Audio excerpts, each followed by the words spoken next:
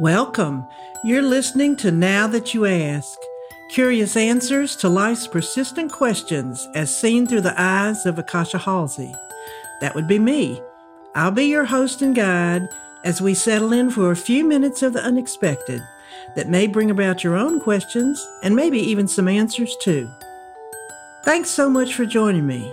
Now let's get started with the show. The fight.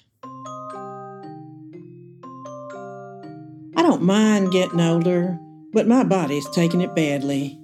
Message on a t-shirt. The first part of that quote is not true. I do mind getting older, and the second part is almost an understatement. This is a fight I know I'm losing, and eventually will lose in the biggest way possible, but still, there's a part of me that continues to deny that I'm getting older, even when my knee gives out for no apparent reason, or reaching for an item on the top shelf is no longer something I can do without help.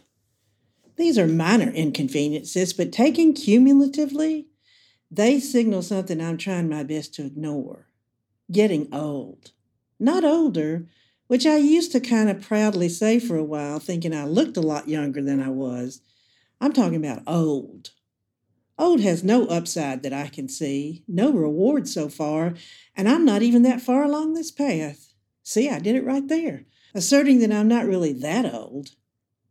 I sometimes try to find a positive spin to aging, reminding myself that I no longer have to worry about what others think of me because, frankly, they don't think of me that much at all. That's not as comforting as one might think. Medicare has afforded me lots and lots of physical therapy for various aches and pains, and while I'm grateful for that, I remain irritated at having 4 physical therapy appointments in a week. That really cuts into my party time, and I resent it, even if there is no party to miss. Only old people spend their days going to doctor's appointments, and that is just not me. Just yesterday, I was carrying my recycling down to the garbage area and ran into a neighbor I like. As I was standing on a step holding the cumbersome but not heavy recycling basket, my knee just collapsed. No reason for this at all. I fell down on the very wet step from recent rain, but basically I was unharmed unless you count the wrench in my back and neck. The neighbor, kind as he is, rushed over to take the basket, but I assured him I was fine. I just needed to get up. He let me do that, hovering just a tad to make sure I could do this, and was relieved to see I could perform this task. The worst thing about this episode was that my entire backside was wringing wet, and I had to expose this as I walked to the garbage area.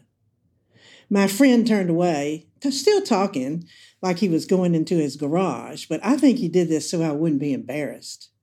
This is exactly the kind of thing that is hard to ignore and sends me into a tailspin about what other embarrassing events are to come. Denial has long been a staple response for unpleasant thoughts. And while it has generally worked well, it's becoming increasingly clear to me it can no longer hold first place. I cannot deny that my knees are creaky, as they complain loudly at times and just give up the ghost when I least expect it. There are other issues that are pushing their way to the forefront of my awareness as well. Where I once loved to travel and have new experiences, I now prefer to stay in my own surroundings. They're just the way I like them.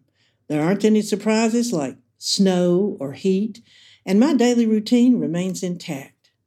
You can call me old if you want. I just tell myself I've finally gotten my life the exact way I want it to be. I fantasize about going to Istanbul or Australia, but in reality, I think a good travel documentary would do the trick. I'm coming to the conclusion that I might need to rethink my thoughts on aging. I've noticed that when I allow myself to do what I want, I'm happy and, dare I say it, in love with my life. Instead of castigating myself for aging, I find I'm able to appreciate my choices.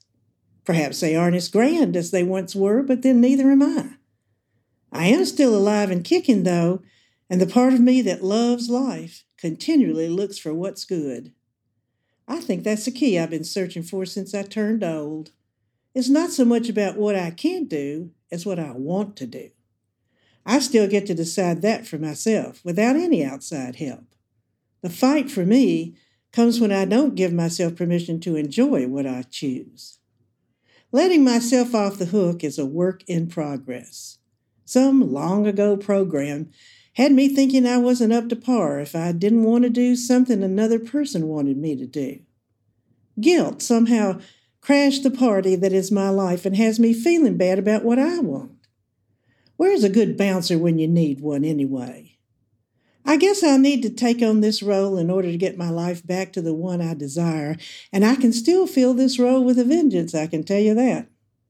I feel power starting to course through me as I contemplate being the bouncer to bad guests who so casually invaded my space. I'm the answer to getting what I want, and I have to admit that also has a feeling of power to it. It's been raining for the last 2 days, a welcome event here in California, and just as I wrote that last sentence, the sun came out. Now, if that's not a sign from the universe I'm on the right path, well, I don't know what is. Why spend my energy fighting the unexpected when I can use it as an opportunity to take another route, experiment with a different way of thinking, or even turn my wet backside to it? All these moments are my life, good and bad. I'm the chosen one for this life and the chooser of how I dance with it. Thank goodness I still remember the rhythm of life dances with me too.